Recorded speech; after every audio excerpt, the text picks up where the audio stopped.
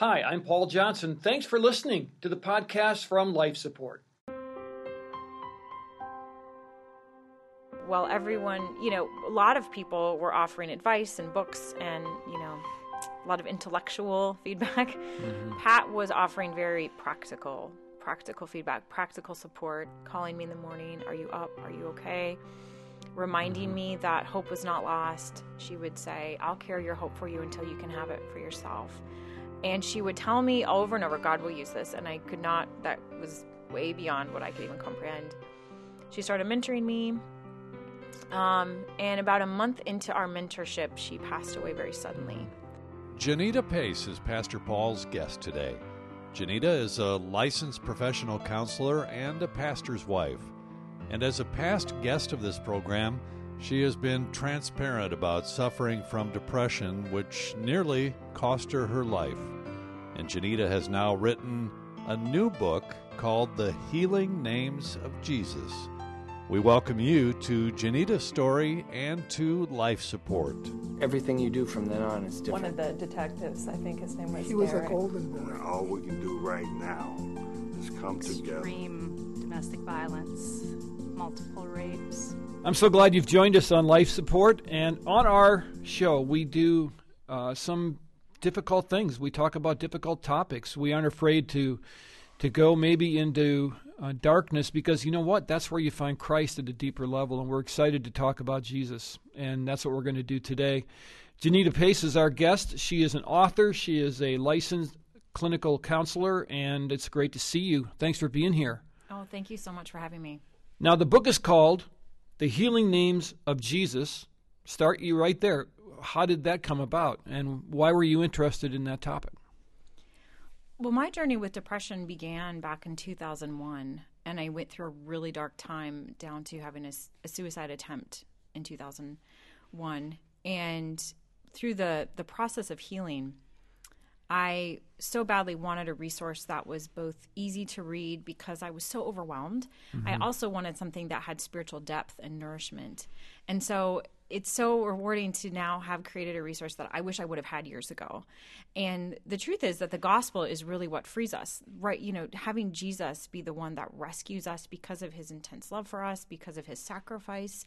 And so I wanted to create a book that would walk people through 31 different ways to understand God, that would bring that healing and restoration that I've needed my whole life. Yeah, that's good. We'll talk more about that as we go along. But I'm interested in your story because it's a compelling story, and it's really a large part of why you're doing what you're doing today.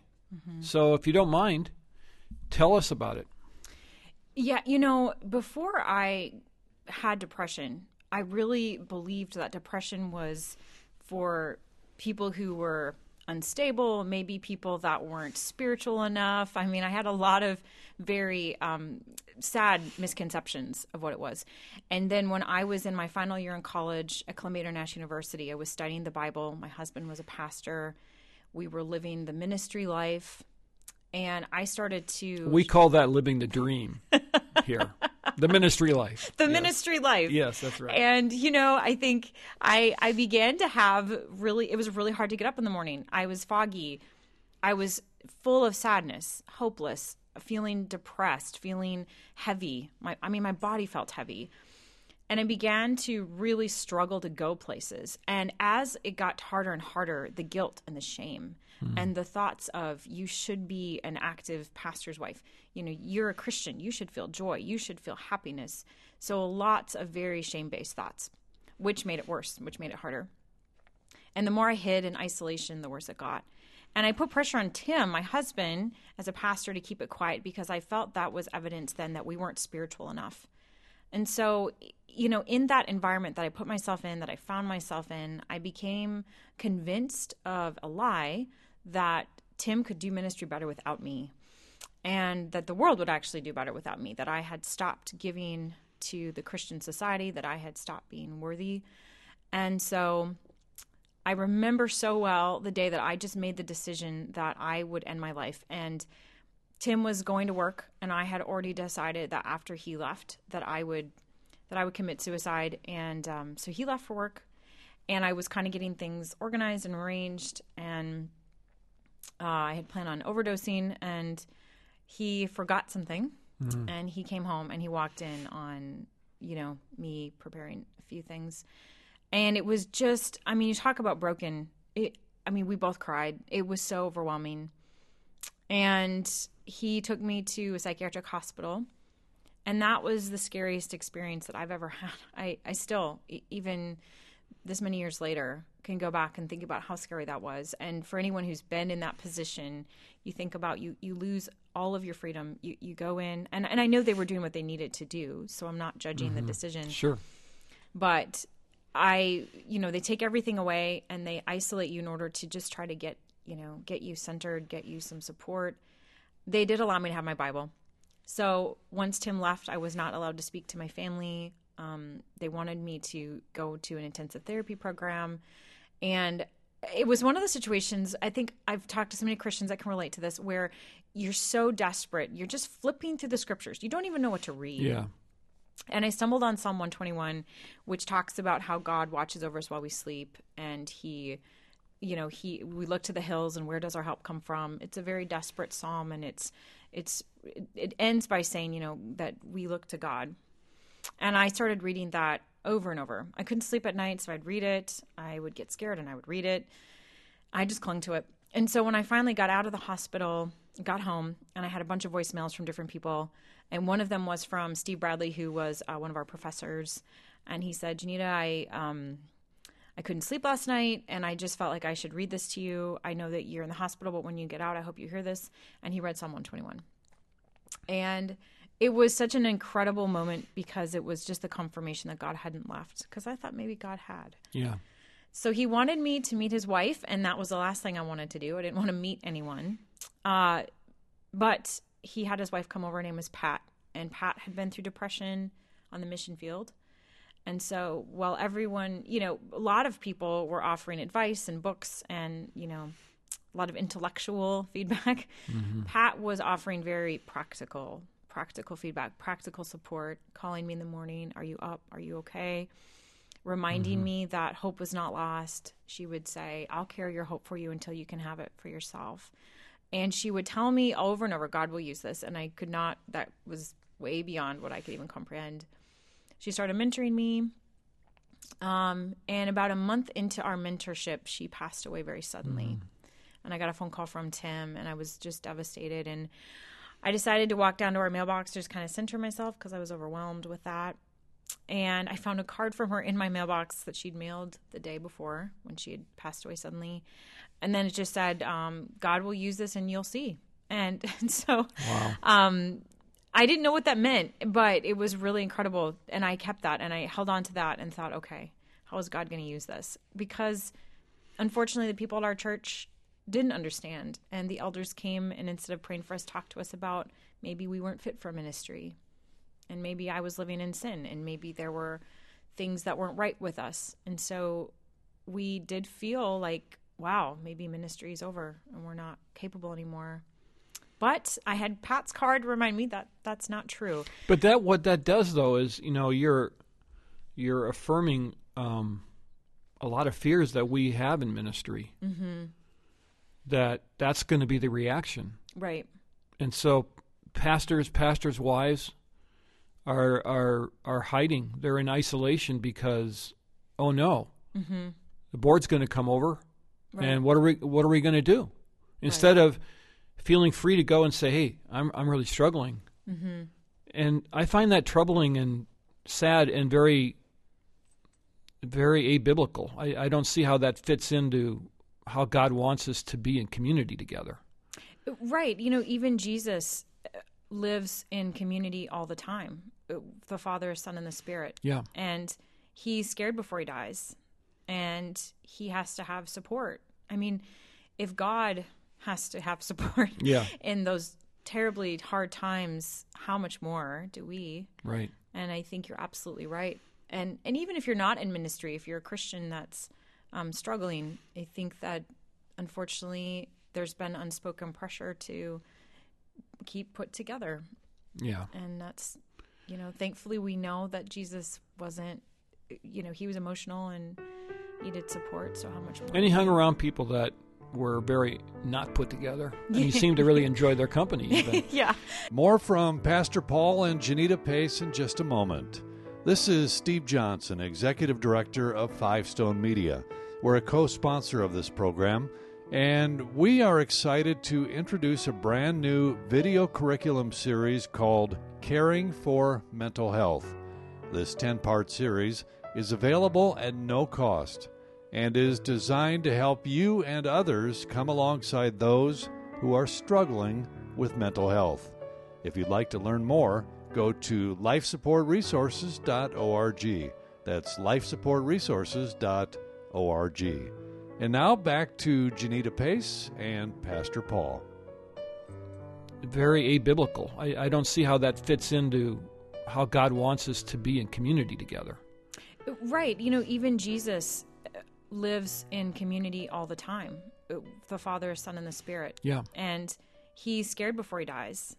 And he has to have support. I mean, if God has to have support in those terribly hard times, how much more do we? Right. And I think you're absolutely right. And even if you're not in ministry, if you're a Christian that's struggling, I think that unfortunately there's been unspoken pressure to keep put together. Yeah. And that's, thankfully we know that Jesus wasn't, he was emotional and needed support. So how much more? And he hung around people that were very not put together. And he seemed to really enjoy their company even. Yeah. So what happened? So you go to the mailbox, you find this amazing card. Mm-hmm. God's obviously still with you. Yeah. What happened next? Well, we had a therapist who told us that I was living in North Carolina. I was living in South Carolina at the time. Excuse me. And our therapist just said, move back to Minnesota, where Janita's family and friends are that knew her before she became depressed, because they'll remind her who she really is. The depressed version of you isn't the real you, and it's hard to remember that when you've been down that road for so long. So we moved, and I began an intense therapy program, outpatient, and I began learning all these skills, and I started to see the gospel in so many of the skills I was learning. And these were not Christian therapists. They were, they had ideas that came from different psychological theories, but I could see God in it. Yeah. And I said to my therapist, I think I want to be a counselor someday. And he said, well, that's neat that you think that. But, I don't know about that. And I had this, Pat's card, and I started realizing that in the scriptures, God likes to use the weak. He loves to use the person in the room that no one would consider. And he delights in choosing the weak vessels. He wants us to use our weakness for his glory. And so down the road, I decided to apply to a graduate program in North Carolina. And I was very honest that I had, been through some really dark times. And they welcomed me to join their program, and felt that part of the importance of reaching people is to be able to understand what it's like to be in their shoes. Yeah. And I'm glad you didn't listen to that counsel. We're preaching through the life of David here at Ridgewood right now. Yeah. And so here's this big event at Jesse's house, and Samuel's there, and it's going to be this big anointing, and Jesse's running all his sons out there, and they're all really good-looking guys, and God's saying, Samuel, don't look at how good they look, and they get all finished. Yeah. And all of a sudden there's kind of this pause in the narrative, and it's kind of like, well, now what? Right. And then Samuel has to ask Jesse, do you have another son? Right. He had to ask him. Right. Well, yeah. And he never even considered him. Yes.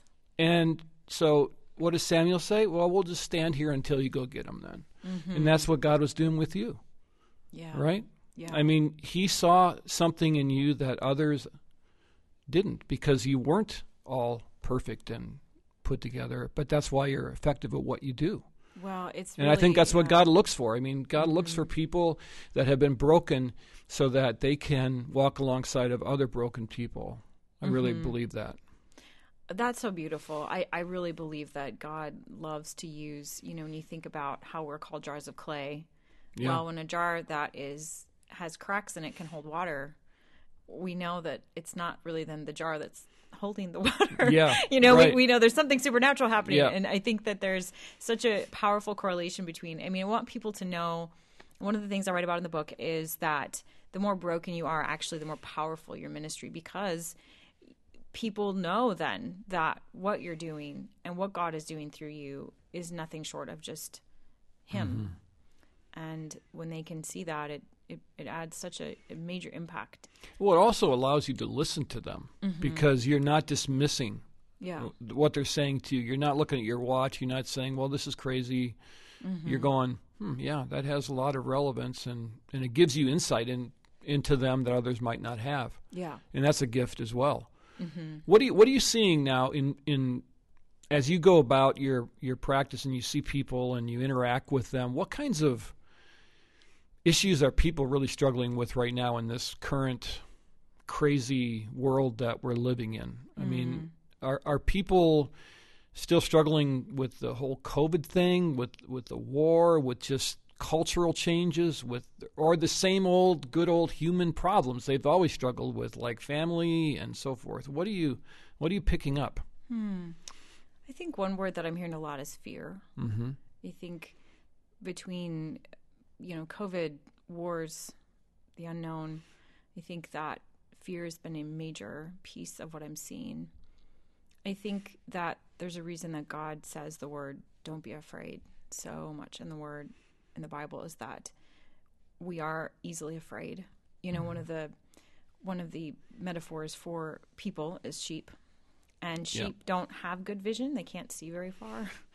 And not necessarily a compliment, though. Right.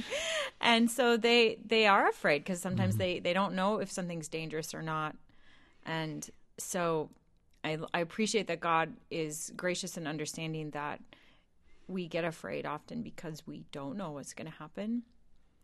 And when things are going well and seem stable, then we don't really think about our lack of control. But when things begin to become scary, then we have a new awareness that we actually don't have control. What do you wish people would say to those who are struggling with depression, struggling with anxiety? What kind of support do you think they need from their friends, from their family members, that maybe doesn't come naturally in the Christian community? I think and speaking as someone and by the way, I still struggle with these things. Depression and anxiety is still part of my life. I still have to work through it. I think one thing that I've been so grateful with my family and my friends is that as a Christian, I already know Bible verses. I already know truth. My logic understands that. But what I need is for someone to be patient and to be kind and loving and to live out the Bible verses that I know. I think that there's a reason that when Jesus talks about how loving God and loving others and everything else can hang on that. And when you love someone, when you really love someone, you have such a desire to understand them and to ask them what they need. And if they don't know, to just be present. So many times I tell my clients' families is that it's kind of like this person that you love has a puzzle and they're trying to get all the pieces out. And they need you sometimes just to be present and just assure them that it's going to be okay, even if they don't know where they all fit. And I think our instinct is to grab the pieces from them and begin trying to put them together for them. Yeah. But to give them room and permission to not be okay, and that you're going to stick around even if it's not okay. But it takes fortitude. It's going to get messy. You have to be committed to that person. Yes, absolutely. Because you can't just fix them and walk away. Right. And I think one thing I really regret for Tim and my husband is that I so badly wanted him to keep my depression a secret, which was a terrible burden on him that he never should have had to carry. So now having an understanding that not only is depression not something to be ashamed of, but it's important that loved ones have the opportunity to get their own support, their own counselors, and make sure that they're staying healthy. Yeah. How does someone know that they're not healthy? As a caregiver or as... not mentally healthy. How would someone detect in themselves that they're struggling and that they need help? Because you're right, we don't talk about this. So I suspect we have many people running around, and I'll just use our church context because that's what we're familiar with, and that think they're doing okay, but maybe they're not, and people around them maybe are noticing things. Yeah. How do we sort of regulate to know if we're doing okay or not, especially when our lives are so out of order in how we've had to change everything during COVID, and our kids are, they're angry and they're frustrated and everybody's afraid. How do we know? I think one of the most powerful indicators of how we're doing is what happens when there's no distractions and we're alone. I think sometimes we purposely stay busy.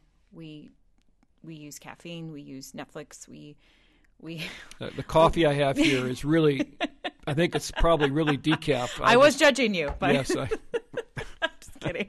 Yeah, I think that especially when people crawl into bed at night, what's going on in their heads before they fall asleep? Do they have trouble falling asleep? I think that it's so easy for us to stay on a hamster wheel, but the question is, once it stops, are we able to sit with whatever's happening in our world, or is it really important to us that we either fall right asleep and not think, that we have Netflix going on, that we go out with friends a lot in order to avoid any topics that might be hard to look at? So I think a lot of it comes when we're alone. Yeah, I think alone that's a really good point. I know for me, I spend time in the mornings. I mean, everybody else is still asleep, and I have mornings that are really hard. There are some where you have those mornings where you're reading the Bible and it's kind of dry and you kind of breeze through it, and that's good. I got that, and you pray and you go on your day. But then there are those days when I call it darkness of the soul, and it just there's a heaviness. There's kind of a darkness that kind of crawls in, and I don't even know where it comes from, and I'm not sure why it's one day and not the next day. I've never been able to sort of put that together. If somebody's experiencing that kind of, and they aren't sure what to do with it, maybe it's brand new, what would you counsel them to do with something like that? If they start to feel those kind of feelings, maybe they've never felt them before. Maybe some of the things that are happening around them, or they're starting to feel like maybe they aren't mentally healthy, or they're starting to question themselves. What would you say that they should do? I think it's really beautiful that as believers, we each carry the Holy Spirit with us. And so, in the Old Testament, God is in a temple. When Jesus is walking the earth, he is the incarnate God. And now God has made this amazing plan where he deposits himself into believers. So when we're all together, we're getting this more and more complete picture of God when we're in community. And so I think for me, it's important that I tell people that I'm closest to, that I trust, that I want them to help me take my temperature on my mental health. That's good. That's a good terminology. Yeah. Because I might not be aware that I'm going downhill, but they might see it sooner. That's a scary question to ask someone, though. It is. And you have to be careful who you ask. Yeah. Yeah, make sure that they do have some discernment. Right. And how they approach it. I mean, the truth is good, but it also needs to be delivered in love. As a pastor's wife, did you feel safe to share what you were going through with anyone? Not in my first church. I think that's important, that you have a body of believers who understands that if you're struggling, it's not because you are weak or because you are less than, or that you're not spiritually mature. It's pastors' wives have by far the hardest job in churches. Yeah, well, it's really hard. I think, I look at the elders, I look at church leadership, I look at people who are teaching classes, I look at people who are working in children's ministries, and there's so many places where people are just giving, and the question is, are they getting enough spiritual nutrients to keep going in what they're doing? Yeah. All right, the book is The Healing Names of Jesus, Find Freedom from Depression and Anxiety. Janita, how do I find the book? It's available on Amazon, Barnes & Noble, Target, Walmart. All over the place. All over the place, right. All right. Well, I really appreciate you being here. We're going to have you back, and we've got some other things we want to talk about. But your story is inspiring. Thank you for being so open and honest with your story. And I think it's neat to see how God has really worked in your life and how he continues to do so. Oh, thank you. Hey, and if you're listening right now and you're thinking to yourself, I know somebody that might be struggling, or I feel within myself that I'm starting to really doubt, or I'm swallowed up in fear or anxiety, just remember that God has promised that he would never leave you or forsake you. And that promise is real. And he is with you right now. And Janita said it very well. As a believer, you have the Holy Spirit in you. And he is the seal of your redemption. And so don't give up. Just allow God to speak to you. And you know what? It may not get better today. It may not get better tomorrow. But God will certainly be with you. And if you're really struggling, please get help and call somebody, because we want you to care for yourself. I'm glad you were here today. I'm really thankful for our partners that make this program possible. Faith Radio at myfaithradio.com. You can see a video rendition of this podcast at fivestonemedia.com, and you can check us out here at Ridgewood Church too at myrwc.org. Thanks so much for listening, and we'll catch you next time right here on Life Support. Thanks for listening to this Life Support podcast. These conversations are available because of listener support. You can make a gift now at myfaithradio.com. To avoid missing future editions of Life Support, subscribe to the podcast today at iTunes or your podcast player. And thanks for sharing this audio link with a friend, and grow the impact of Life Support.